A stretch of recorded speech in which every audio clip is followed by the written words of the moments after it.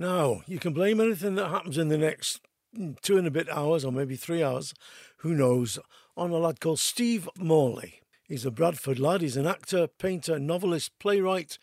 He's appeared in The Bill and Doctor Who. And he emailed me saying, I note that your 300th podcast is not that far away. And even though you probably have something planned, I have a celebratory suggestion. On your last show, you mentioned your desert island disc spot. So I suggest you devote the whole of your 300th show to your favourite stroke formative stroke influential stroke special stroke most loved tracks, the ones that have meant the most to you throughout your years. And of course, among the advantages of doing this and not desert island discs are, firstly, you don't have to restrict yourself to 8 tracks, and also you can play each track in its entirety. Well, and he also says, I've not listened yet to all the podcasts by a long chalk. So if you've done this before, great, but let me know which one it was. If not, I hope the idea appeals. Either way, keep up the great work. Well, I did my birthday show a few years back, and I did a similar thing, but not quite. So today I'm going to go the whole hog, sitting here in this stone shed in the Yorkshire Dales on New Year's Day. Many apologies for the lateness of this show, but Christmas and family things and stuff just got in the way, so I didn't get it out before Christmas. This show is about my music from cradle to Zimmer frame. So let's start with my earliest musical experiences. I was born in the picturesque spa fishing village of Crumpsall upon Irk, Manchester. My dad was killed, sadly, in World War II in 1944, and I was brought up by 3 very, very strong women of Irish persuasion. My nana, my Auntie Julia, and my mum. My nana was great at nursery rhymes and songs like Kevin Barry. My Auntie Julia played the fiddle and also the piano. She was what is known as a black note pianist. You can look that up. My mum was a great singer. She sang everything from traditional songs like Cockles and Mussels and Dashing Away with a Smoothing Iron to Hoagie Carmichael songs like Lazy Bones and standards like Skylark. I owe almost everything in my musical heritage to my mum. My storytelling ability, if any such thing be, I owe to my granddad, but that's nothing to do with this podcast. The first song I remember my mum singing was the traditional song If I Was a Blackbird. This is the wonderful Eleanor Shanley version from her album Desert Heart, because my mum didn't make any CDs.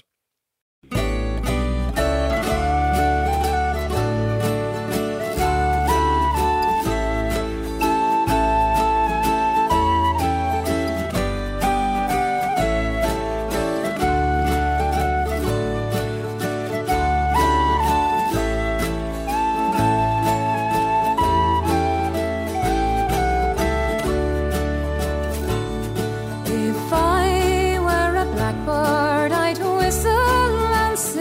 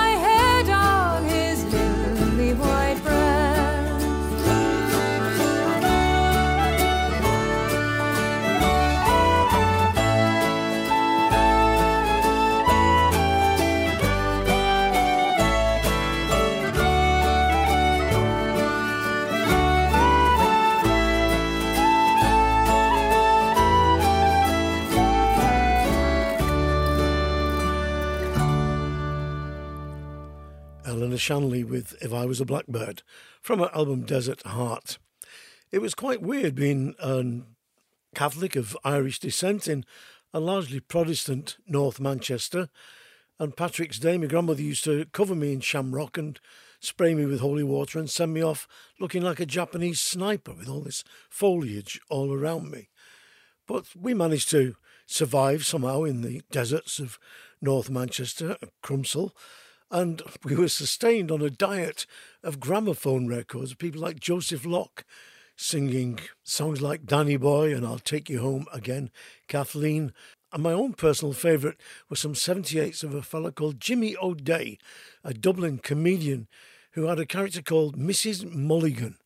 One of my favourites was a monologue of Mrs. Mulligan on the tram, during which Mrs. Mulligan threatens to fetch the tram conductor, if I can remember this rightly, a slap across the gob with a yard of wet tripe.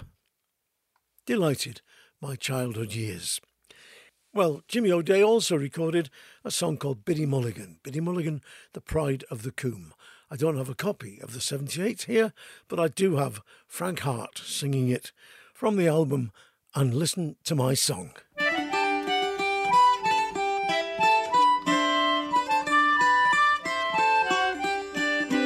I'm a buxom fine widow, I live in a spot in Dublin, they call it the Coombe. Me shop and me stall are laid out on the street, and me palace consists of one room. At Patrick Street corner for 45 years, I've stood there, I'm telling no lie. And while I stood there, sure nobody would dare to say black was the white of me eye. You may travel from Clare to the county Kildare, from Drogheda right back be Macruam. But where would you see a fine widow like me? Biddy Mulligan, the pride of the Coombe. Me boys, Biddy Mulligan, the pride of the Coombe. I sell apples and oranges, nuts and split peels, bananas and sugar sticks sweet. Of a Saturday night I sell second-hand clothes, and the floor of me stall is the street. I sell fish of a Friday laid out on the dish, fresh mackerel and lovely ray.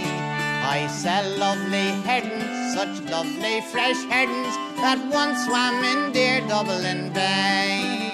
You may travel from Clare to the county Kildare, from Drogheda right back be Macruam. But where would you see a fine widow like me? Biddy Mulligan, the pride of the Coombe. Me boys, Biddy Mulligan, the pride of the Coombe.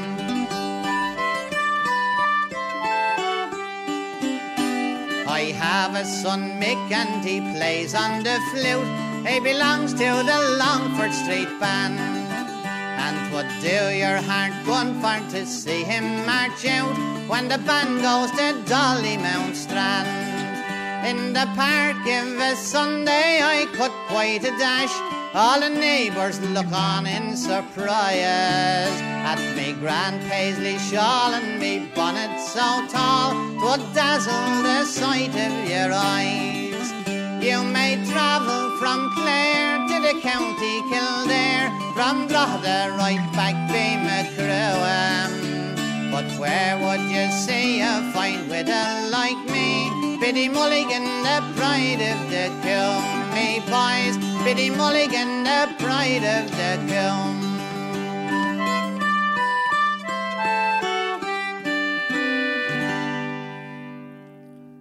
Biddy Mulligan, the pride of the Coombe. Frank Hart and Donald Lunny from the album And Listen to My Song.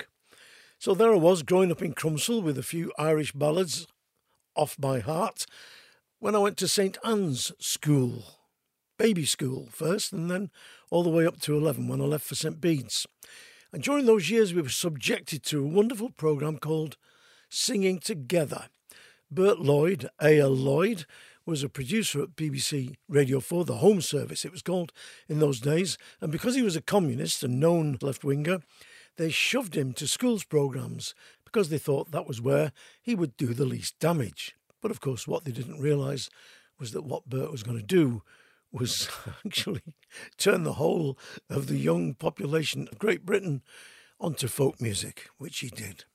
I then went on through skiffle and rock and roll, and eventually through to going around the folk clubs of Manchester, which was mostly, I suppose in those days, a lot of sub-Bob Dylan stuff that was going on, and vaguely Americanised because of, singer-songwriters that were about at the time. And then one day I got an album from a shop in Manchester, took it home and put it on, and fell apart. The album was called New Voices. It featured Maureen Craik, Harry Boardman and the Watersons.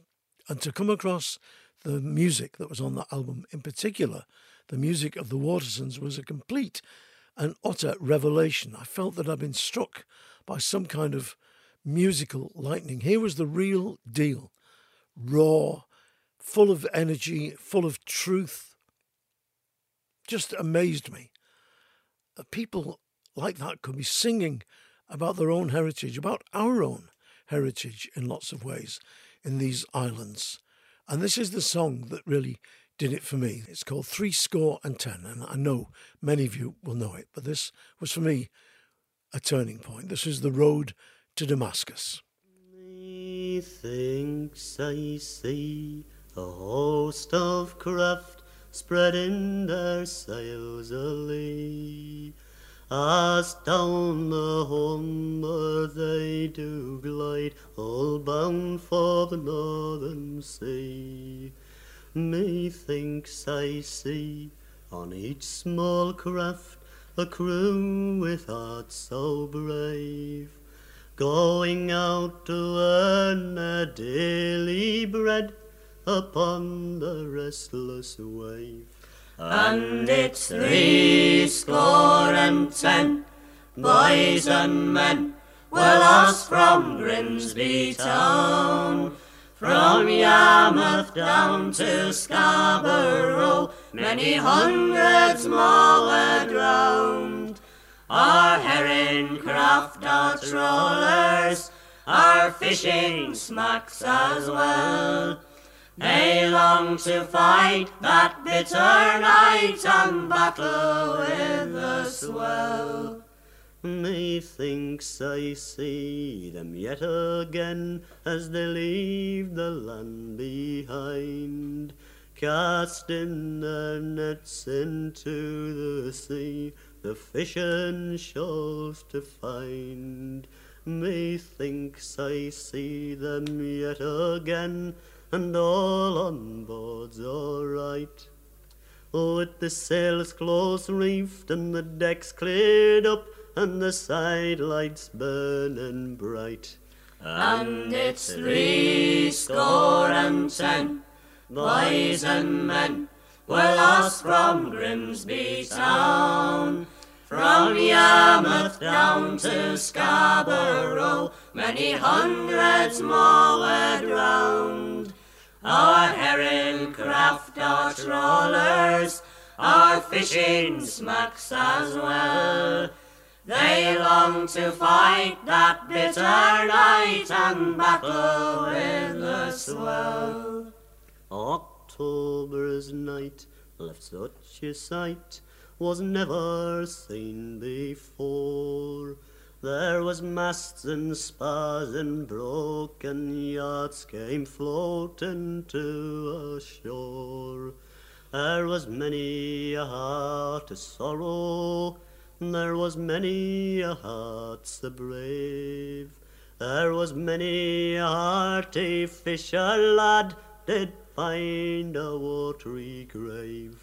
And it's 70, boys and men, were lost from Grimsby town. From Yarmouth down to Scarborough, many hundreds more were drowned.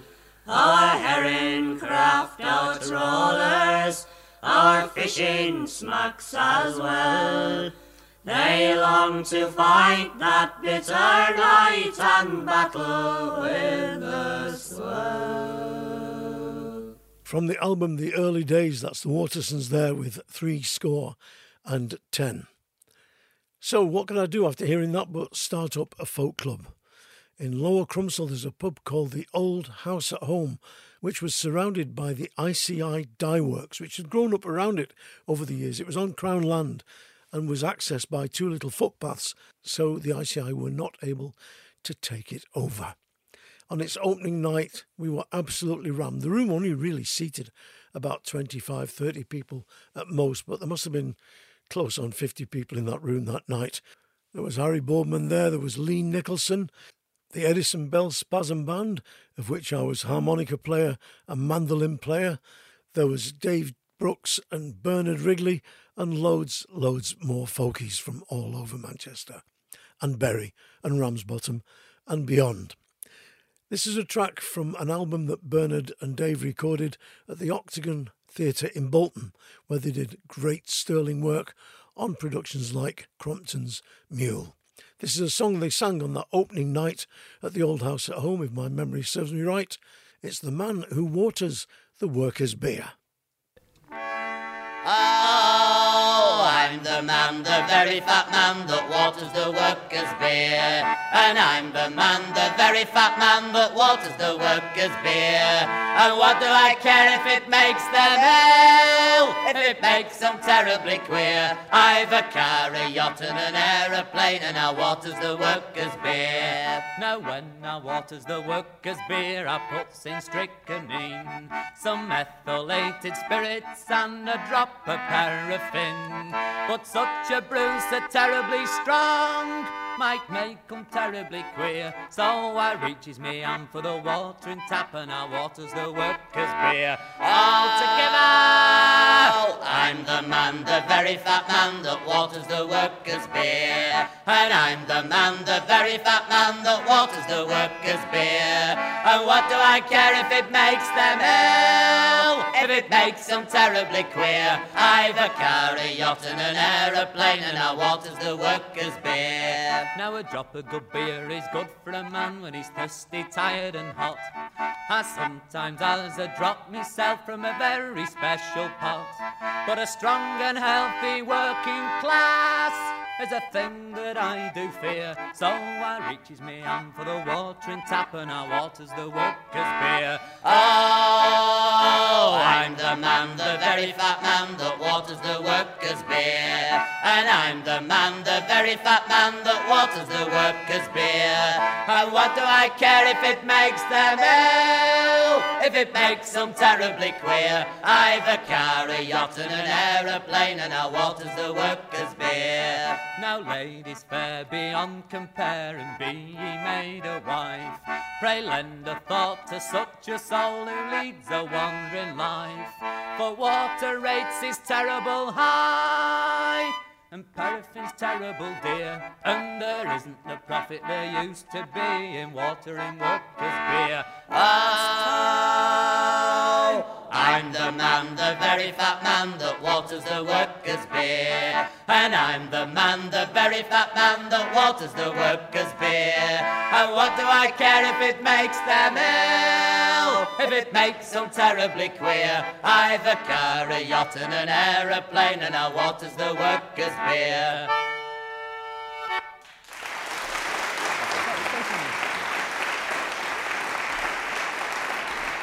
The Man Who Waters the Workers' Beer, Bernard Wrigley and Dave Brooks, and that's from the album Songs from the Octagon. I forgot to mention, by the way, that tiny little pub surrounded by this massive industrial complex with just one way in and one way out had just enough room on the track for one car to come about 200 yards, I suppose it was, all the way down to the pub. And all you had to do was keep your eye open after closing time, and you could see if it was the police. And if it was, all the beer on the table somehow miraculously turned into glasses of water. A sort of reverse wedding feast at Cana, if you understand me. And it worked too. When I ran the folk club, a little lad called Jerry Brady, who was part of the Manchester Baggermen, came up to me one night in a pub and he said, "Mike, you've got to book this lad that's over here at the moment because of the bank strike. He works in the bank in Ireland and they're on strike," he said, "and he's come over here and he's a great singer and his name is Christy Moore." So I did book him, And like everybody else in the world, there's three things you don't forget. You don't forget where you were on the night you heard that John Lennon had been shot, or when you heard that President Kennedy had been assassinated, and you don't ever forget where you were the first time you saw Christy Moore. And he charged us £3, and he wrote me a letter saying, I'll come back again any time for the same amount. And he did. And I've still got that letter. And that first night in the old house at home watching Christy, we were all suddenly aware that we were actually in the company of incredible greatness. Not the voice, not the guitar playing, but the connection with the song and the utter belief in what he was doing and his sympathy with the afflicted and the dispossessed. A wonderful, wonderful night, and he's given us many, many a wonderful night ever since. This is one of the songs he sang, Cricklewood, written by John B. Keane, and anybody who's ever been on the lump or worked on a building site anywhere in Britain knows what this means. Oh, come all you true-born Irishmen and listen to my song.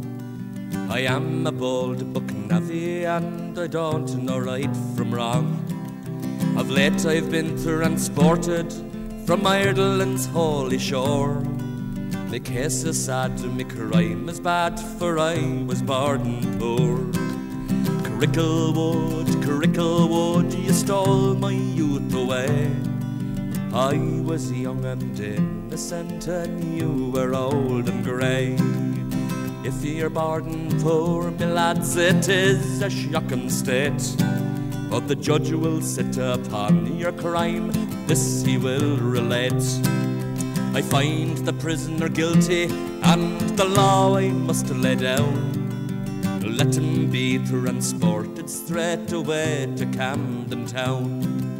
Cricklewood, Cricklewood, you stole my youth away.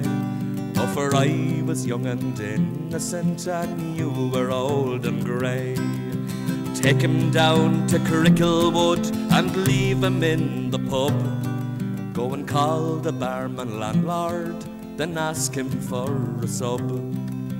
Leave him down in Cricklewood mid Martha bricks and lime, and let him rot in Cricklewood until the end of time. Cricklewood, Cricklewood, you stole my youth away. Oh, for I was young and innocent and you were old and grey. Cricklewood, Cricklewood, you stole my youth away. Oh, for I was young and innocent and you were old and grey. That was recorded in 1979 by the BBC, and it's been released on Christy Moore, The Early Years, a box set. Christy became, and still is, a great family friend of ours. He stayed with us whenever he was working in Manchester. In fact, he lived with us for a brief period in the late 60s and early 70s. They were the golden years when handsome young chaps with long hair, myself excluded, wandered the folk clubs of the UK singing and playing for a living. Working festivals like the Whitby Festival, Cambridge Festival, Sidmouth, Towersey, Redcar. It was an amazing time, a time when it was great to be on the road as a folk musician. I'm going to play you now, I suppose a cabal, you could call it. A load of mates of mine from the old days, most of whom spent some time at least sleeping on the floor of our house in Crumsall. This is Robin and Barry Dransfield with a song called The Route of the Blues. I know I've played this over and again over the last 9 years, but they were two giants of the folk scene, the Everly brothers of the folk world. And this, The Route of the Blues, I think is just quite simply a classic.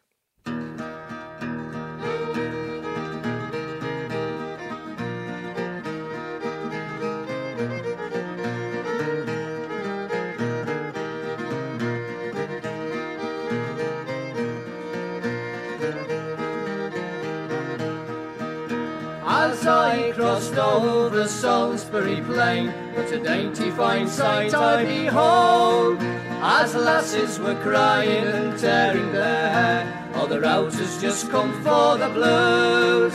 other outers just come for the blues. Then each one home to them others do run. Said me heart is undone, it is true. I'll pack up me clothes without more delay, and boldly I'll march with the blues, and boldly I'll march with the blues. The landlord and landlady walk hand in hand, and so do they pretty girls too. And each one poured out a bottle of gin to drink a good health to the blues, to drink a good health to the blues. Our ship she is rigged and we all set sail. How sweetly the French horn played too. And each one sent up a loud huzzah. Success to King George and his blues. Success to King George and his blues.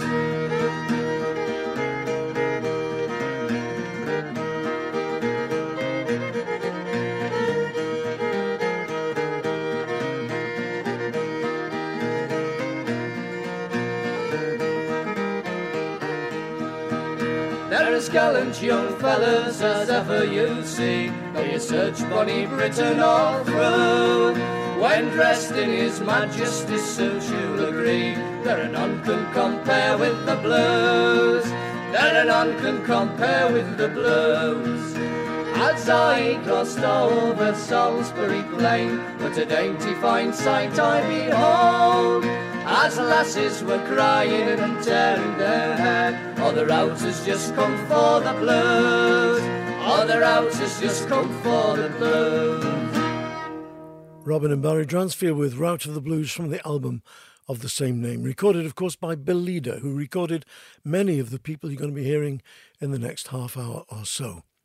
One of whom, Dave Burland, still a great pal of mine, is the inventor of the traditional pastime of turning hotel armchairs into tortoise shells. What you do is you tip it up so it's over you, so the chair is sort of over you, with just your head sticking out and the legs are poking out at the back, and you crawl around the floor on your hands and knees pretending to be a tortoise.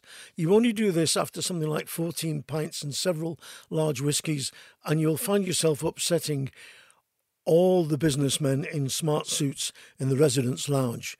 But it has since become an Olympic sport, thanks to Dave Burland.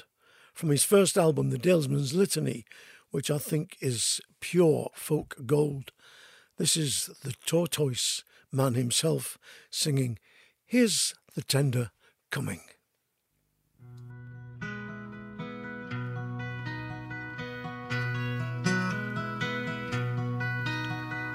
Here's the tender coming, pressing all the men. Oh dear Hinny, what shall we do then? Here's the tender coming off at Shields Bar. Here's the tender coming full of men of war.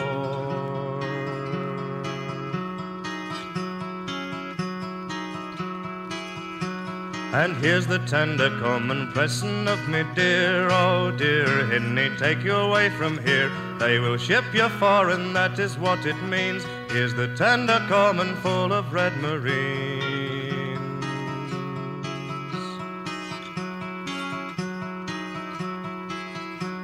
And here's the tender coming, pressing all the men. Oh dear Hinny, what shall we do then? Here's the tender coming off at Shields Bar. Here's the tender coming full of men of war.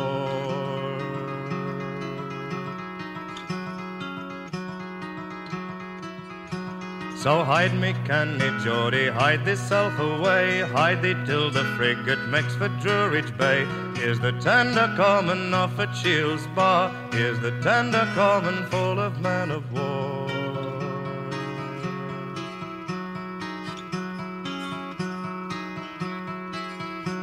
And if they take you, Geordie, who's to win our bread? And me and little Jackie better off be dead. Here's the tender coming off at Shields Bar. Here's the tender coming full of men of war.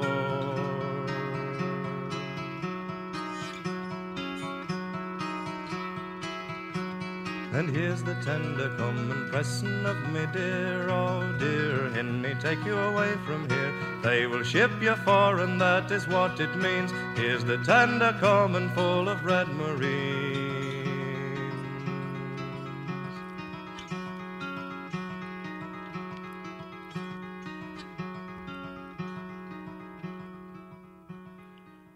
Dave Burland with Here's the Tender Coming from the album The Dalesman's Litany.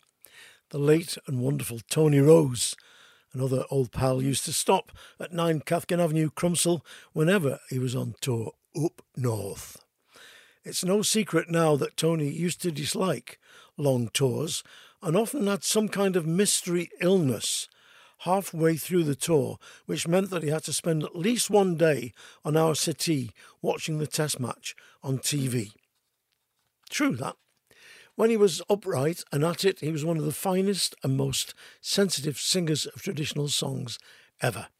And his album, Young Hunting, is a major classic of the second wave of the UK folk revival. Later on in his career, he brought his paramour Gladys along with him up to the north, and they used to share the settee in 9 Cathkin Avenue. On one of their days off, he and Gladys came to bake up with us for the annual coconut dance and drank a lot of Guinness with Eamon McBride and Harry Boardman. I have a photograph to prove this. I was driving and stayed sober, but I spent the best part of the day trailing round Bake-Up looking for Tony, and when I found him, trailing round Bake-Up looking for Gladys, who lost each other. We found them both in the end, and they got married, and Gladys made an honest man of him. From Tony Rose's album Bare Bones, this is a beautiful version of The Lakes of Shylin.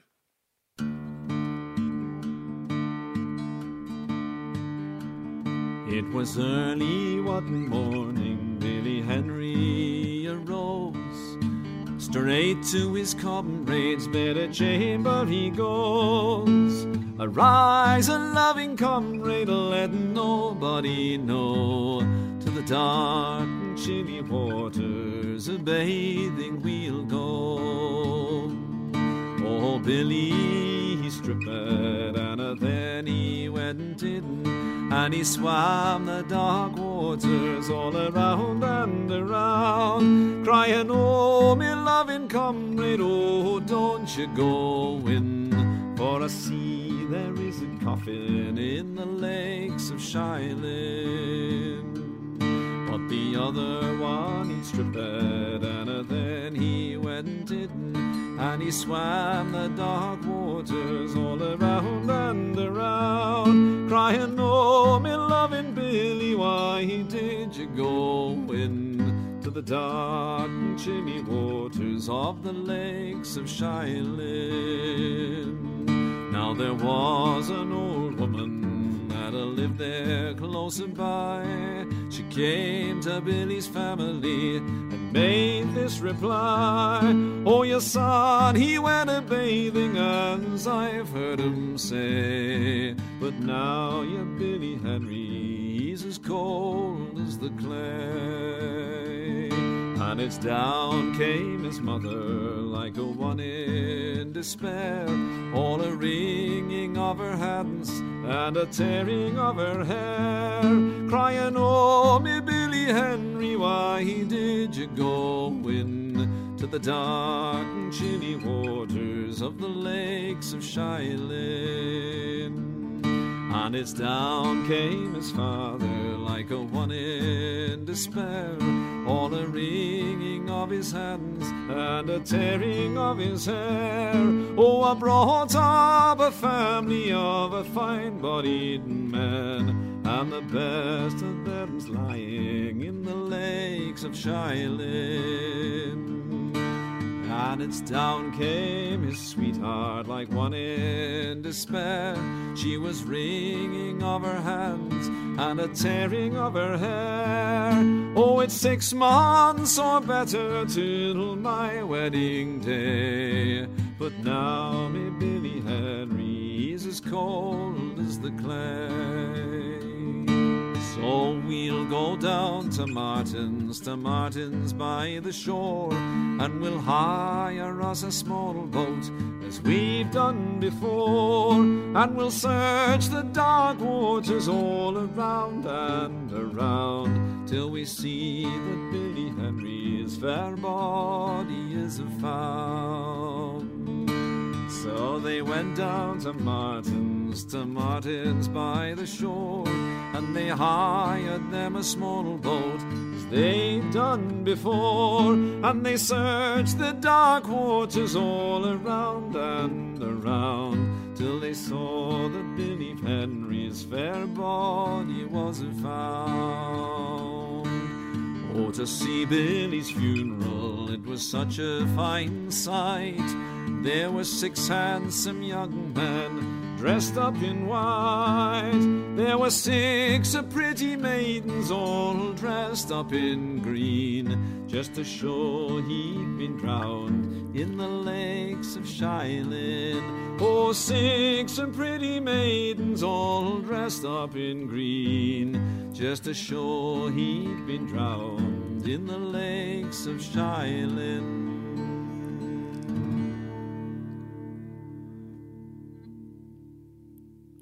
Tony Rose from the album Bare Bones with the Lakes of Shylin. And if Gladys, a.k.a. Meg, is listening, I'm sending you a big hug. Well, Dick Gaughan was a great old pal who many of us believe to be one of the greatest Scots singers ever. Absolutely rock-solid integrity, married to superb musicianship.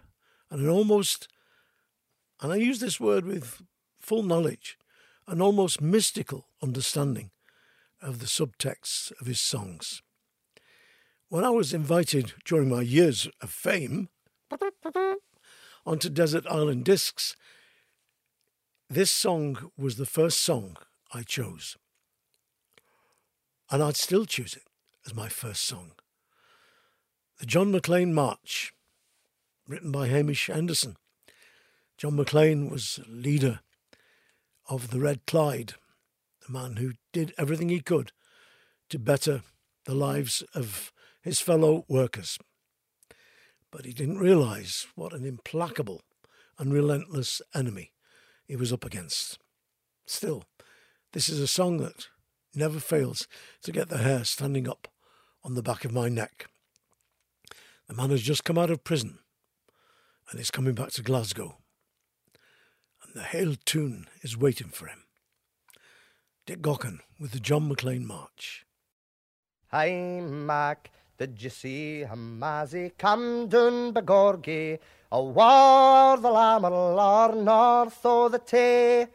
Yon man is coming, and the Hail tune is turning out. What a share he'll win back to Glasgow the day. The joiners and hodders on are marching frae Clyde Bank. Come on now and hear him, here be our thrang to bide. Turn out Jock and Jimmy, leave your crans and your muckle gantries. Great John McLean's coming back to the Clyde. Argyle Street in London roads the route that we're marching. The lads frae the Brummelaw are here to a man. Aye, Neil, ward your hodderums, you big heel and chuchter, get your pipes, mate, and march at the head o' the clan. Hello, Pat Malone, sure I knew you'd be here, so the red and the green lad will wear side by side. Garbles is his the day, and Glasgow belongs to him. New great John McLean's coming hame to the Clyde. Forward to Glasgow Green we'll march and get order. Will grips his banner wheel, that boy isna blade. Aye there, man, that's Johnny New, that's him there, the bonny fechter. Lennon's his fair lad and Liebknecht's his mate. Tak 10-20 speaking, for they'll mind what he said here. In Glasgow, your city, and the Hail world beside. Och, I'll lad, the Scarlet's bonny, here's to ye, Heel and Shawnee. Great John McLean has come hame to the Clyde. Ah, well, when it's finished, I'm awa back to Springburn. Come hame to your tea, John, we'll soon hae you fed. It's hard work the speaking, och I'm sure he'll be tired the night. I'll sleep on the flare, Mac, and gie John a bed. The whole city's quiet noo, it kens that he's resting. At hame wi' his Glasgow friends, their fame and their pride. The Reds will be warm, my lads, and Scotland will march again. New great John McLean has come hame to the Clyde.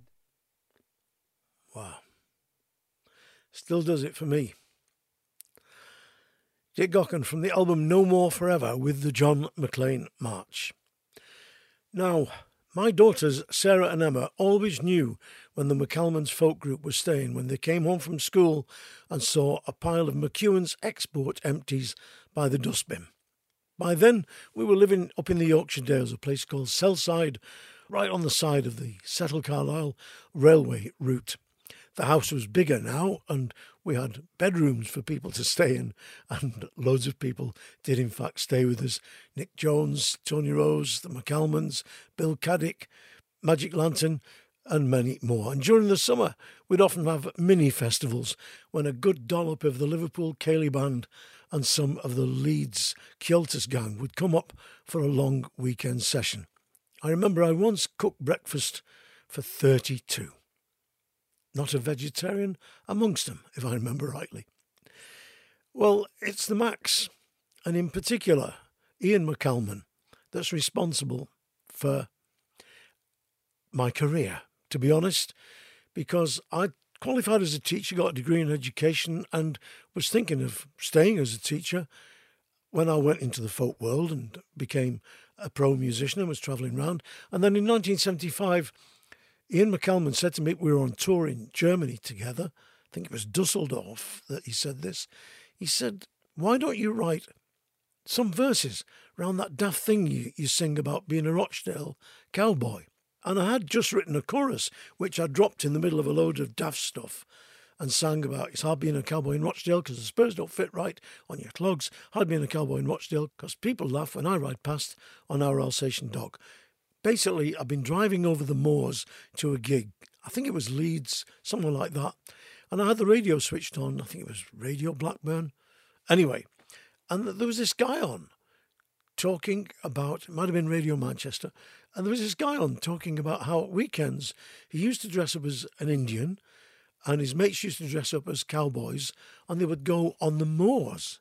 Even in the middle of winter, with sleet and blizzards, they'd go on the moors and reenact battles like the Battle of Little Bighorn and stuff like that.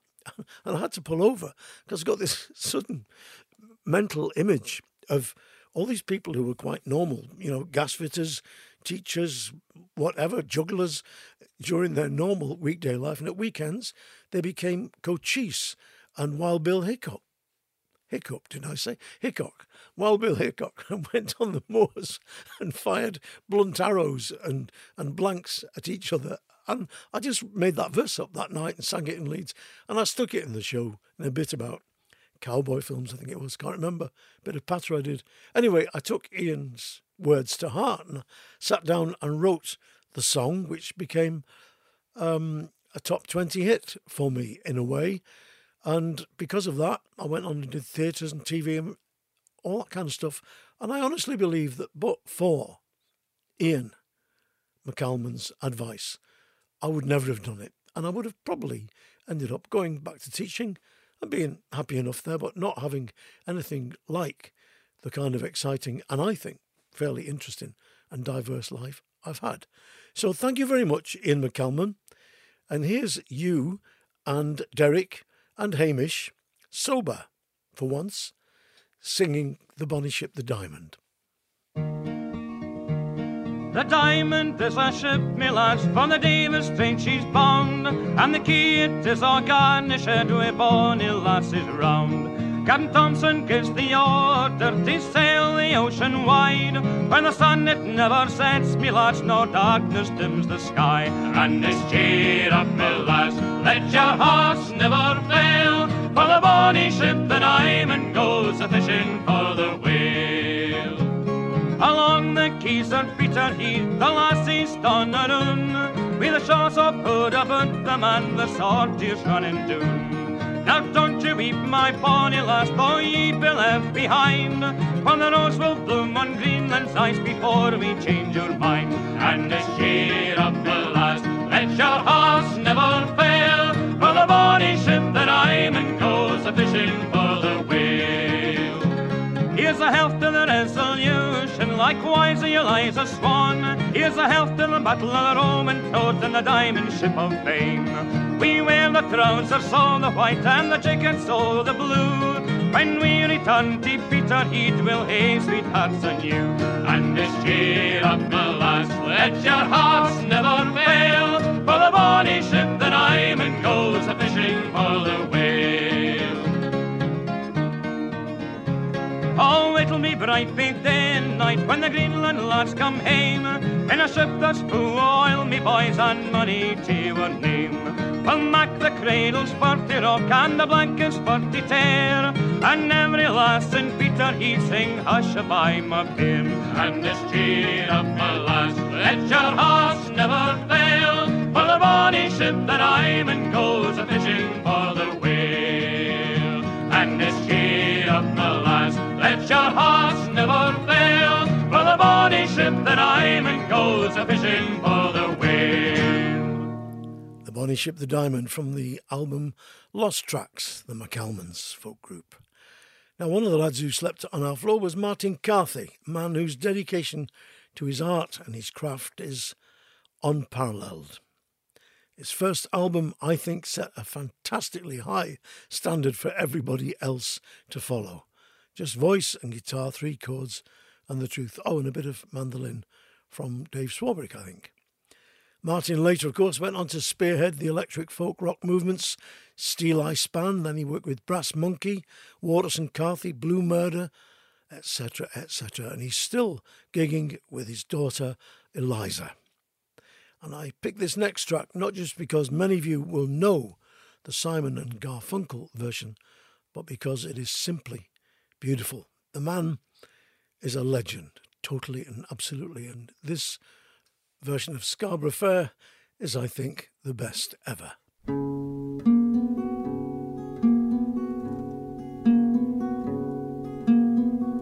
Are you going to Scarborough Fair?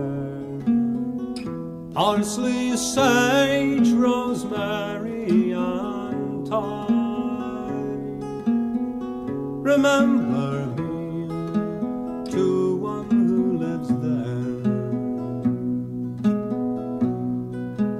for once she was a true love of mine. Tell her to make me a cambric shirt, parsley, sage, rosemary and thyme, without no seam nor a needlework, and then she'll be a true love of mine.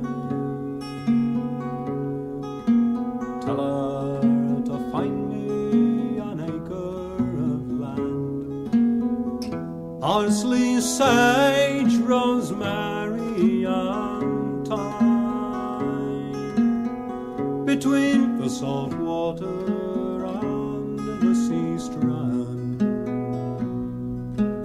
and then she'll be a true love of mine. Tell her to plough it with a lamb's horn, parsley, sage, rosemary and thyme, and to sow it all o'er with one peppercorn, and then she'll be a true love of mine.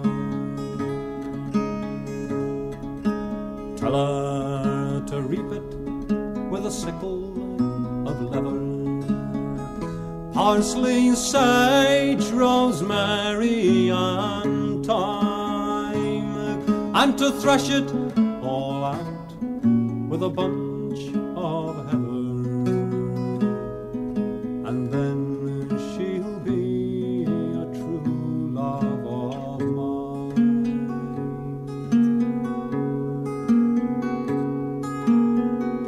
Are you going to Scarborough Fair? Honestly, sage, rosemary, and thyme. Remember me to one who lives there, for once she was a true love of mine.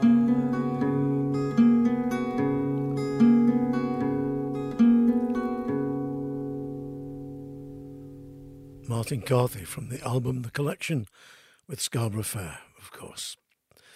Now, in the early days of the folk revival, I came across a young songwriter who, it was obvious right from the get-go, had an amazing poetic talent.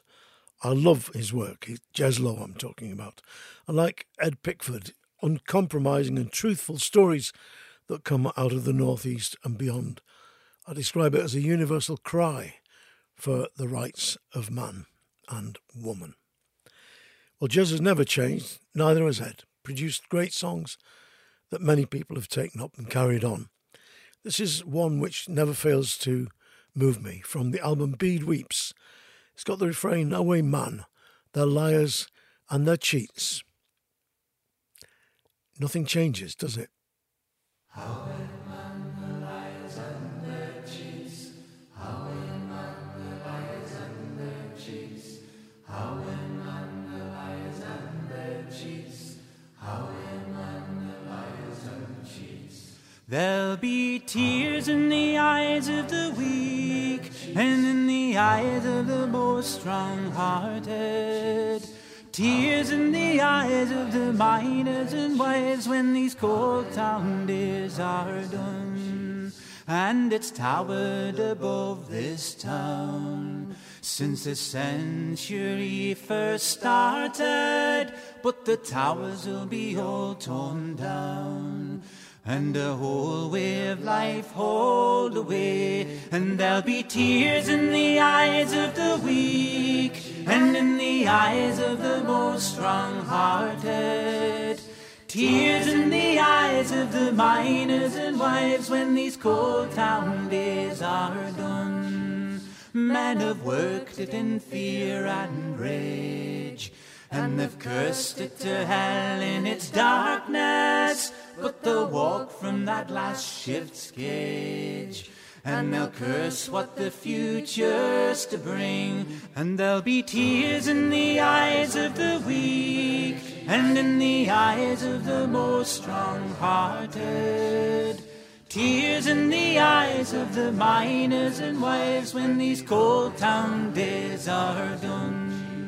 And the fight between the mine and the man, and the lives and blood that it cost us, it was never to be lost or won, because the powers that be rule the day. And there'll be tears in the eyes of the weak, and in the eyes of the most strong-hearted. Tears in the eyes of the miners and wives when these cold town days are done. Yes, there'll be tears in the eyes of the weak, and in the eyes of the most strong-hearted. Tears in the eyes of the miners and wives when these cold town days are done.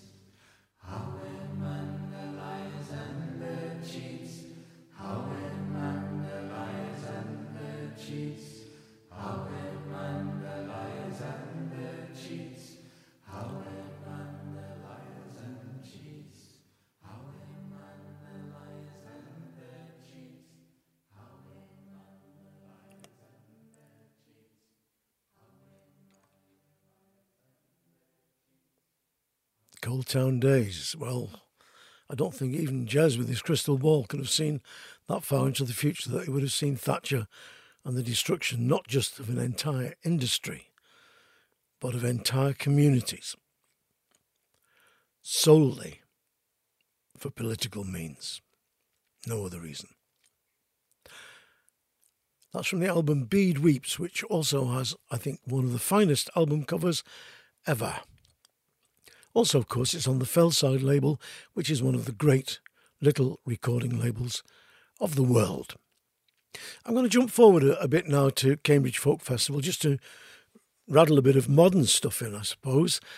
I was working for the BBC for a number of years, doing the same thing I'm doing now, for money. And I went to Cambridge Folk Festival on a number of occasions. I'd worked there in 1975-6. And I was sent by the BBC to interview people and make programmes during the course of the festival. And one of the people I interviewed was Iris DeMent. Oh, let me tell you the Taj Mahal story. And this is God's honest truth before I get onto Iris. Taj Mahal had arrived overnight onto Cherry Minton Hall grounds where we all were for the Cambridge Festival, and there's this massive space at the back of the main stage, side of the main stage, where all the tour buses used to hot shop that had brought people from all over Europe and wherever else to perform at the festival. And in the middle of the night, this huge black bus came, parked up alongside the BBC OB van, and it'd come all the way from Berlin, I found out from the driver the next morning when I met him having a cup of tea in the backstage fodder tent for all us lackeys and grips and roadies. And I said, who's in the bus? He said, I've just brought Taj Mahal. And he's one of my heroes. I mean, I just love his Taj Mahal stuff. Anyway, I wandered round from the tent down the side, the very narrow side, and Taj Mahal had just come out the front of the bus on his own. And he was staring around him at the field and the tent and all the sunlight. And he said, shit, man, where is this place? I said, Cambridge. And he said, Massachusetts? Seriously. He'd been on tour that long, he hadn't a clue where he was. Anyway, that very weekend, I interviewed another of my heroes, Iris DeMent.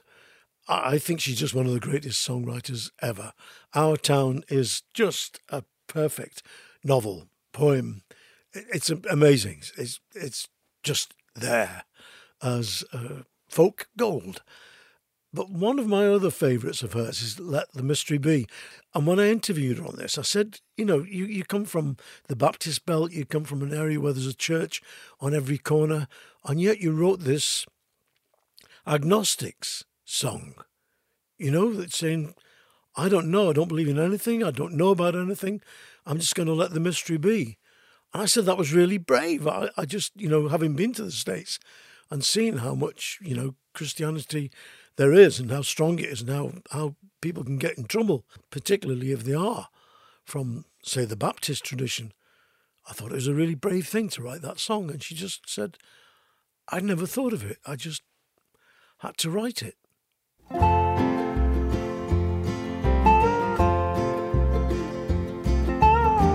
Everybody is wondering what and where they all came from. Everybody is worrying about where they're gonna go when the whole thing's done. But no one knows for certain, and so it's all the same to me. I think I'll just let the mystery be. Some say once gone, you're gone forever, and some say you're gonna come back. Some say you rest in the arms of the Savior if in sinful ways you lack. Some say that they're coming back in a garden, bunch of carrots and little sweet peas. I think I'll just let the mystery be. Everybody is wondering what and where they all came from. Everybody is worrying about where they're gonna go when the whole thing's done. But no one knows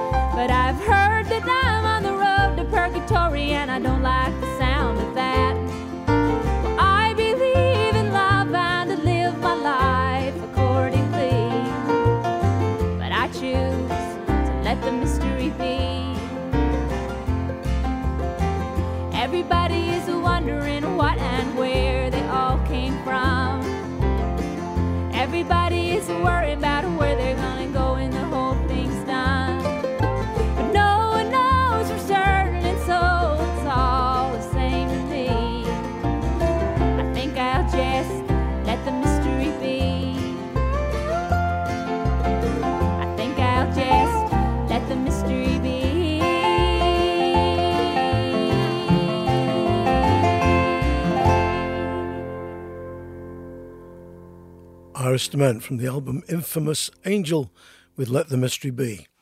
Now, spool back again, jumping back in time in this bit of a time machine, I suppose, to 1975-6 Cambridge Folk Festival, and I'm down there, and backstage is John Prine, who I later interviewed at the very same festival, and I just watched gobsmacked as he worked the stage. And when I say he had the audience in the palm of his hands, I mean that the songs, because the man, you know, was just comfortable in his own skin.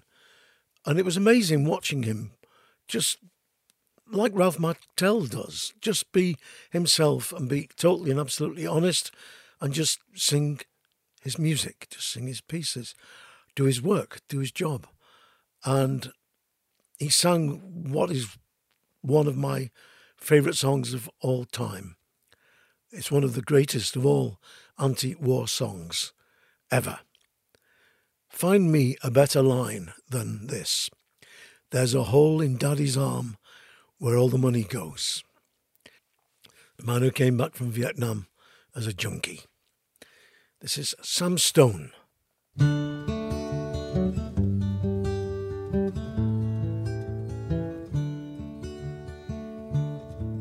Sam Stone came home to his wife and family after serving in the conflict overseas. And the time that he served, it shattered all his nerves and left a little shrapnel in his knee. But the morphine eased the pain, and the grass grew around his brain and gave him all the confidence he'd lacked. With a purple heart and a monkey on his back. There's a hole in Daddy's arm where all the money goes. Jesus Christ died for nothing, I suppose. Little pitchers have big ears, don't stop to count the years. Sweet songs never last too long on broken radios.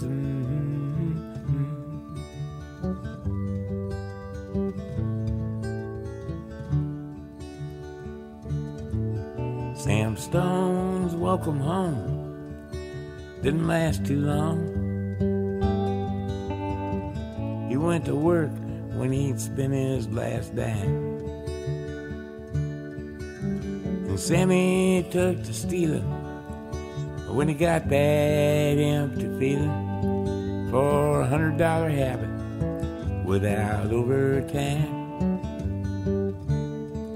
And the gold rolled through his veins like 1,000 railroad trains, and eased his mind in the hours that he chose, while the kids ran around wearing other people's clothes.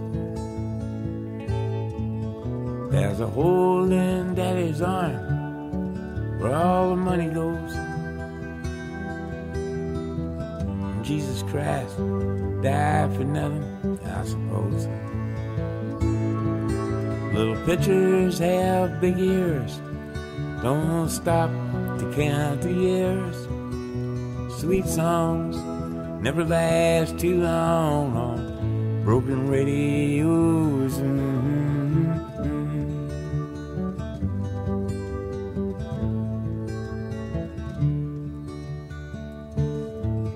Sam Stone was alone when he popped his last balloon, climbing walls while sitting in a chair.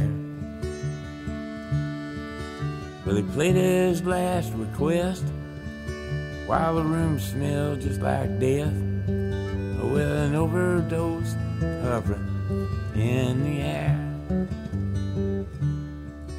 But life had lost its fun, and there was nothing to be done but trader's house where they bought on the GI Bill.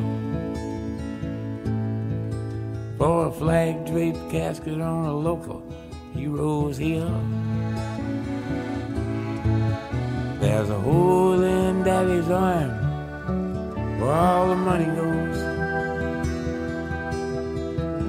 Jesus Christ died for nothing, I suppose. Little pitchers have big ears, don't stop to count the years. Sweet songs never last too long on broken radios.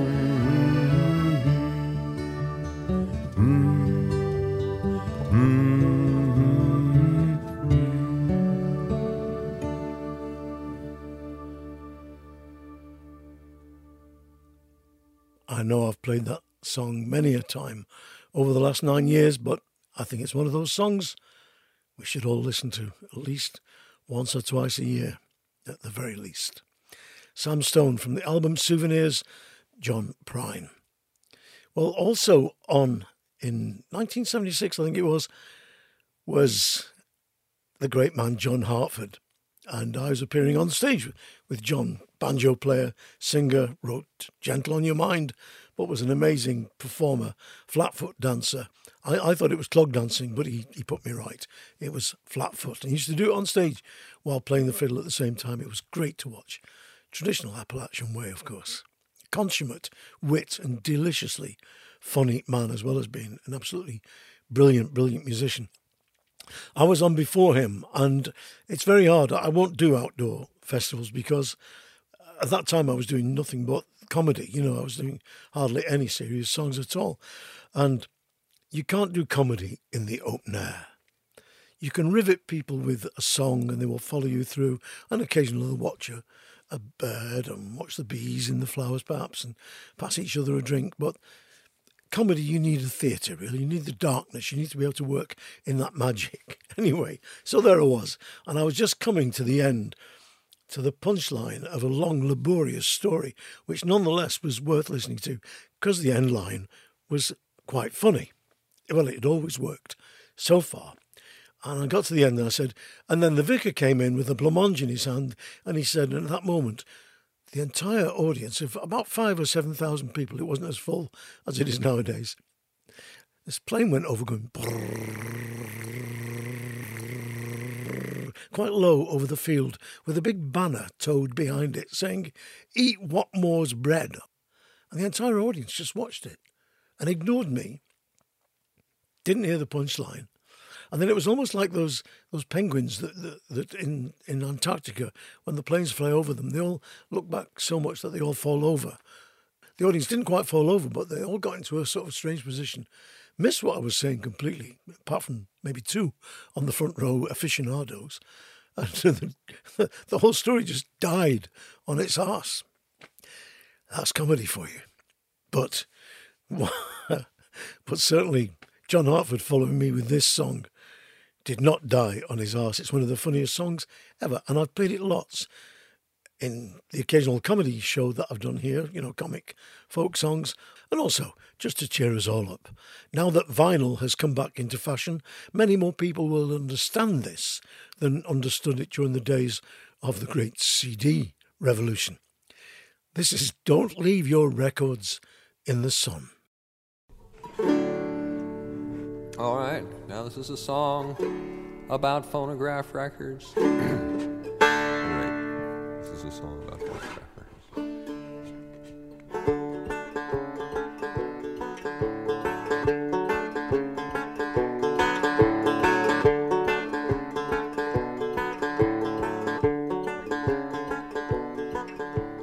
Don't leave your records in the sun, they'll warp and they won't be good for anyone. Don't leave your records in the sun, they get all wavy and they just won't run. They just won't play, just won't play, just won't play, just won't play, just won't play, just won't play, just won't play, just won't play, just won't play, just won't play, just won't play no more.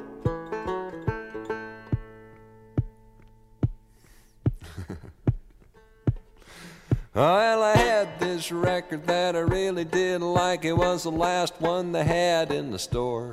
I left it laying on the car back seat, and now it just won't play no more.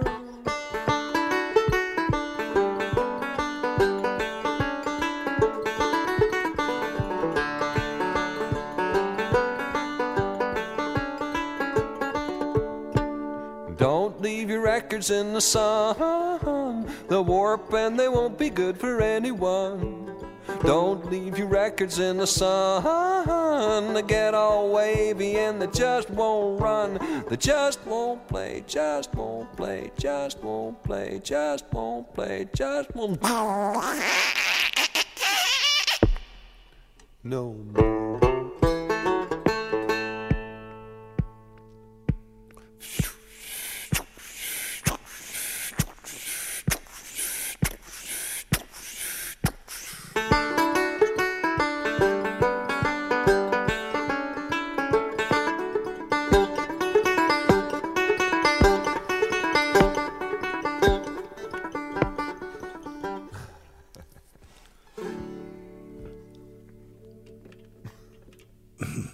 Don't Leave Your Records in the Sun. John Hartford from the album Mark Twang, and the dump, dump, dump sound was, of course, his foot. He was the first guy I saw with an amplified footboard that he used to dance on. Foot percussion. It was quite amazing. A great man, but sadly, like so many on today's podcast, no longer with us. But they left behind a great body of fabulous music. Now, leaping across the Atlantic in one bound, I'm going to go to San Diego, where I was working for the BBC at the Folk Federation there, which is a meeting of people from all over America, mostly, but also other parts of the world. And they meet and co-join in these huge hotels and exhibit their wares, CDs, record pressing companies, artists, all holding little auditions in their rooms. It's quite an amazing thing, the Folk Federation. And I was out there interviewing people, amongst whom was Tom Paxton, who I'd known for years from way back at Cambridge Festival and folk clubs in the UK.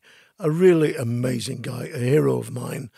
Songs like When Princes Meet, Talking Vietnam, Potluck Blues, Rambling Boy, Last Thing on My Mind, and many, many more. So there I was in San Diego, not Cambridge this time. And after I'd finished the interview, we sat down, got a bottle or two out and chatted away into the early hours of the morning.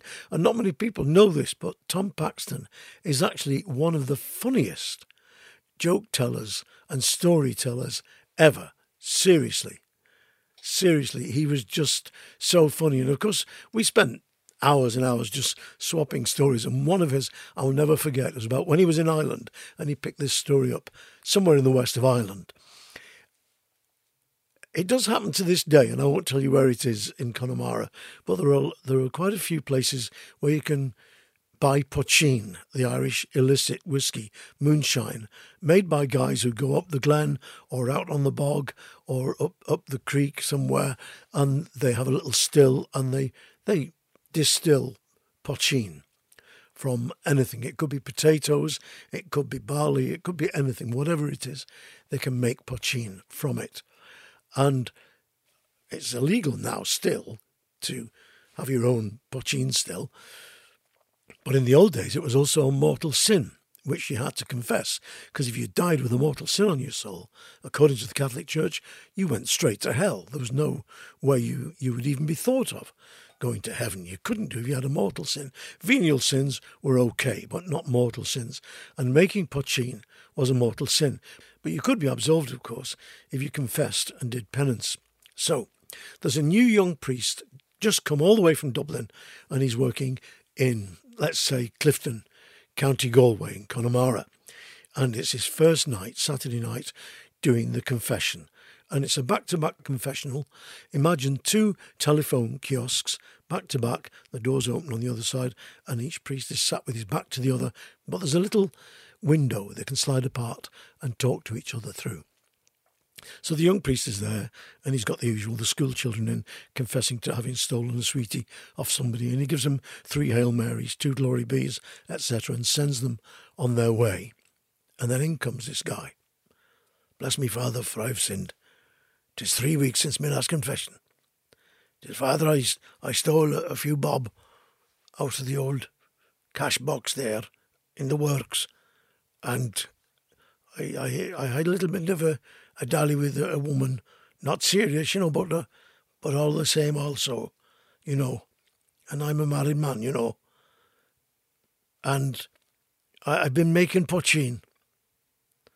The young priest didn't know what to do, so he banged on the door dividing them and slid it open, and he said, Father McGuinness, what are we giving for pochine? Meaning, how many Hail Marys and how many Our Fathers? And the old priest said, no more than 30 shillings a bottle. And that was the story I got from Tom Paxton. Talking of which,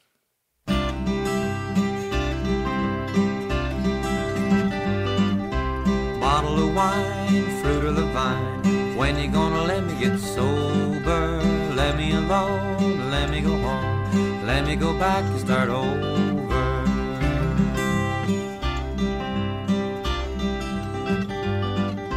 Rambling around this dirty old town, singing for nickels and dimes. Time's getting tough, I ain't got enough to buy a little bottle of wine. Bottle of wine, fruit of the vine, when you gonna let me get sober? Let me alone, let me go home, let me go back and start over.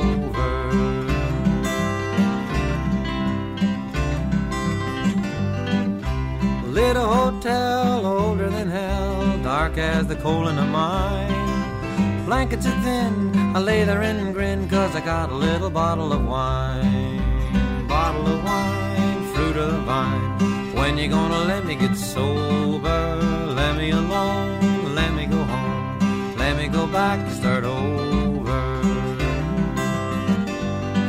Pain in my head and bugs in my bed, pants are so old that they shine. Out on the street, tell the people I meet, won't you buy me a bottle of wine?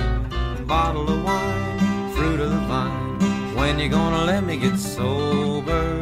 Let me alone, let me go home, let me go back and start over.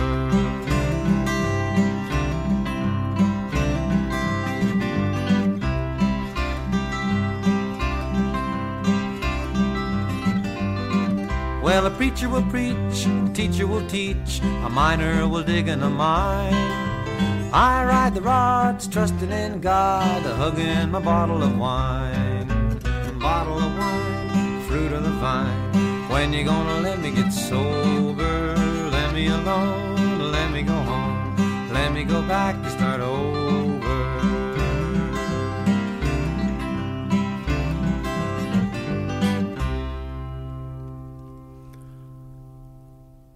Tom Paxton from the album The Best Of with Bottle of Wine.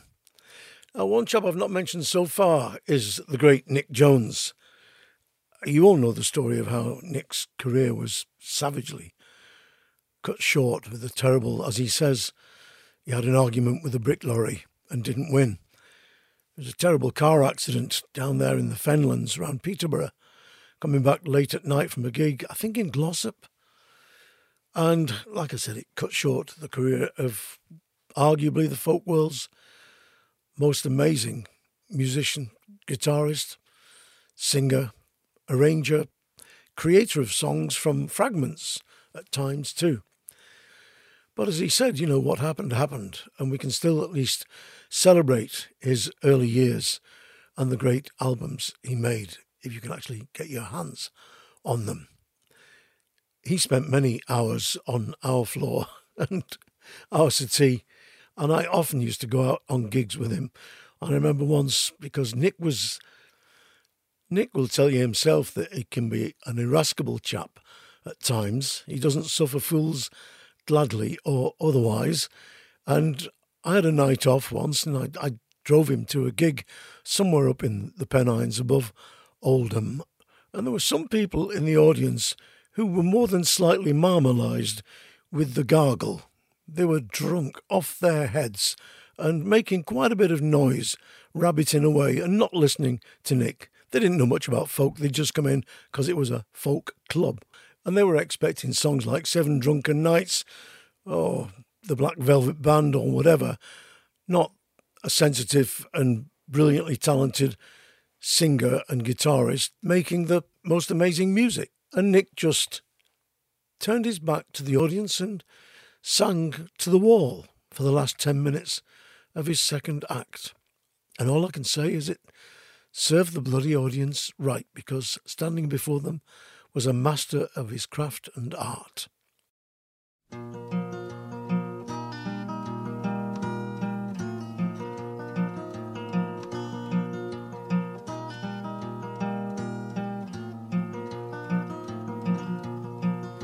As it fell out upon a day, as many in the year, Musgrave to the church did go to see fair ladies there.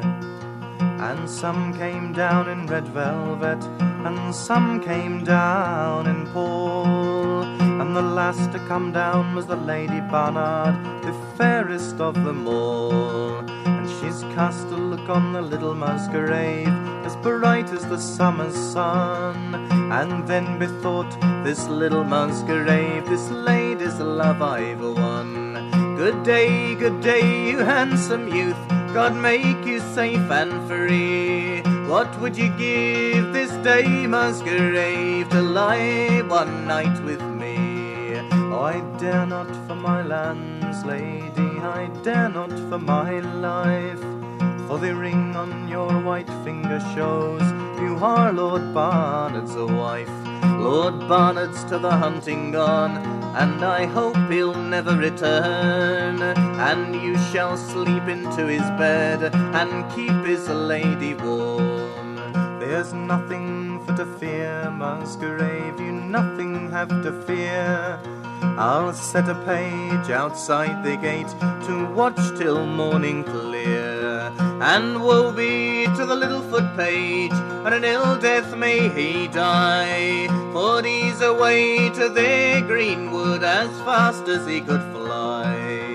And when he came to the wide water, he fell on his belly and swam, and when he came to the other side, he took to his heels and ran. And when he came to the greenwood, 'twas dark as dark can be, and he found Lord Barnard and his men asleep beneath the trees. Rise up, master, he said, rise up and speak to me. Your wife's in bed with a little Musgrave, rise up right speedily. If this be truth you tell to me, then gold shall be your fee, and if it be false you tell to me, then hang it you shall be. Go saddle me the black, he said, go saddle me the grey, and sound you not the horn, said he, lest our coming it would betray. Now there was a man in Lord Barnard's terrain who loved the little Musgrave, and he blew his horn both loud and shrill, away, Musgrave, away. Oh, I think I hear the morning cock, I think I hear the jay, I think I hear Lord Barnard's horn, away, Musgrave, away. Oh, lie still, you little Musgrave, and keep me from the cold. It's nothing but a shepherd boy driving his flock to the fold. Is not your hawk upon its perch, your steed is eating hay, and you a gay lady in your arms, and yet you would away. So he's turned him right and round about, and he fell fast asleep, and when he woke, Lord Barnard's men were a-standing at his feet. And how do you like my bed, Musgrave, and how do you like my sheets, and how do you like my fair lady that lies in your arms asleep? Oh, it's well I like your bed, he said, and well I like your sheets, and better I like your fair lady that lies in my arms asleep. Well, get up, young man, he said, get up as swift you can, for it never will be said in my country I slew an unarmed man. I have 2 swords in one scabbard, full dear they cost me purse, and you shall have the best of them, and I shall have the worst. And so slowly he rose up, and slowly he put on, and slowly down the stairs he goes, a-thinking to be slain. And the first stroke little Musgrave took, it was both deep and sore, and down he fell at Barnard's feet, and word he never spoke more. And how do you like his cheeks, a lady? And how do you like his chin? And how do you like his fair body? Now there's no life within. Oh, it's well I like his cheeks, she said, and well I like his chin, and better I like his fair body than all your kith and kin. And he's taken up his long sword to strike a mortal blow, and through the lady's heart to the cold steel it did go. As it fell out upon a day, as many in the year, Musgrave to the church did go, to see fair ladies there.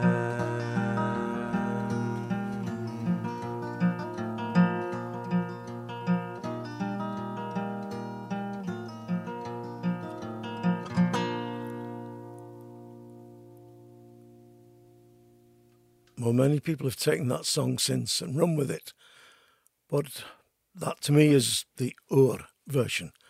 Nick Jones with Little Musgrave from the album Ballads and Songs, and that was recorded, I think, in Bill Leader's bedroom in 5 North Villas, Camden Town, London, with 2 AKG D12 microphones, drum microphones. But Bill knew what he was doing. Great album. Ballads and Songs. Now, I just realised that there's no way, because I've got 30, let me just have a look how many it is, 36 tracks I want to play in this show of my years in folk. So let's make this sensible, and I'll play just one more track and we'll break off there, and I'll put the rest of them into show 2, if you like, and put that out in a week or two's time. Because it's daft. I'll be making a 3.5-hour show at this rate, and even I would get sick and tired of listening to me. So, just one more song before we have a break. All the way through those years of working in folk clubs and being famous, if you like that kind of thing, I never lost touch with the Irish music scene in Manchester. And there was a guy that I used to meet at sessions who I'd got to know in the folk clubs that I ran, in particular the Old House at Home and the White Lion in Blakely, called Vinnie Short. Sadly, Vinnie's no longer with us, but he was a great bowron player and a beautiful singer of Irish songs, in particular music hall songs. And I love the man dearly. He was one of the most gentle and kindest people ever. He was very, very kind to my sister when she was going through all kinds of problems as an elderly teenager, if you see what I mean, sort of just before her 20s and so on. And he was very kind. And he spent most of his life working as a probation officer, giving service in the best way he could. So I'm going to play now Vinnie Short singing the lovely old musical song, Little Bridget Flynn. And I'll see you again in a week's time or so with more stories and songs from a lifetime in folk. I've a neat little house and a cow or 2 at grass. I've a plank garden clean by the door.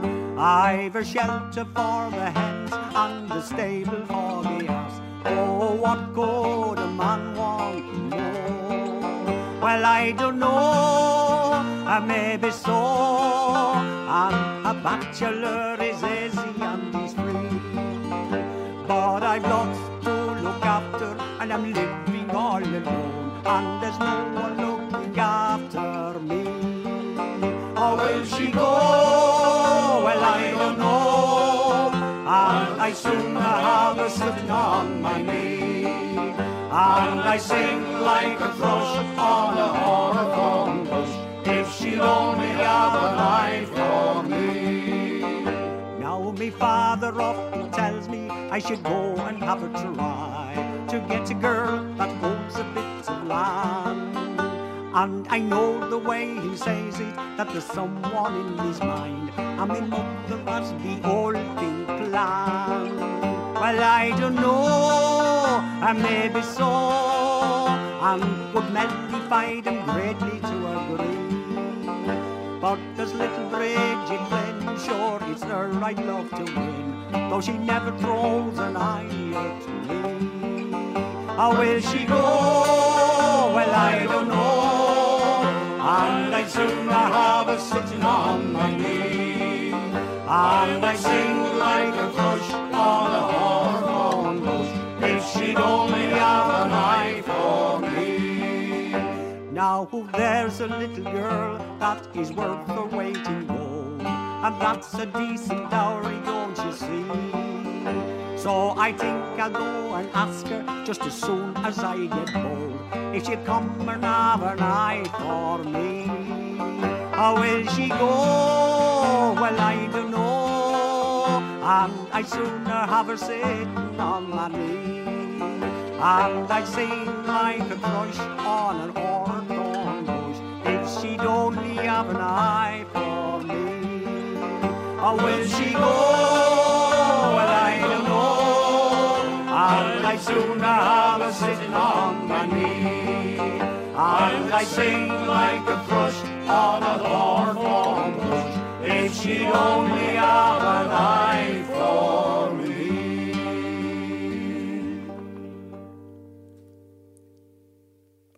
People who go to sessions regularly will know that when I say that that was Vinnie's song, what I mean is that nobody else would ever dream of singing that song while Vinnie was alive, because that was the song he sang. The late Vinnie Short there with Little Bridget Flynn from the album The Oddfellows. The Oddfellows is a pub in Middleton, and it's where people used to meet on a Monday night for a sing and a play and a social gathering. It's moved now, it's at the Middleton Archer down in the town, and it's still going after all these years. I occasionally make a foray there myself. The MC on odd nights is Stanley Accrington. On other nights, it's that wonderful lady, Michelle Holding. If you're in the area, it's worth a peep. Good music and good companionship. Okay, so that's part one finished. And if you liked it enough to tune in again, I'll do part two, and I'll get it out before the end of the month, probably in the next 10 days or so. Thanks ever so much for listening. Don't forget, you can check everything out on 3wsmikehardingfolkshow.com, and you can also make a donation to the show, because there'll be a couple of big bills coming up in the next couple of months, certainly for the server, which is, I think, about £700, one of the servers, and then there's money to be found for the website as well. Thanks ever so much for listening, and see you soon. Well, that's if you want to tune in to part two, because I've talked that much. I don't know. A lot. Anyway, to play us out, I've chosen a track by Mike McGoldrick and Desi Donnelly called The Humours of Carriga Holt and the Lady's Cup of Tea. And I'll talk about it in the next show. Mind how you go. Happy New Year, and ta-da.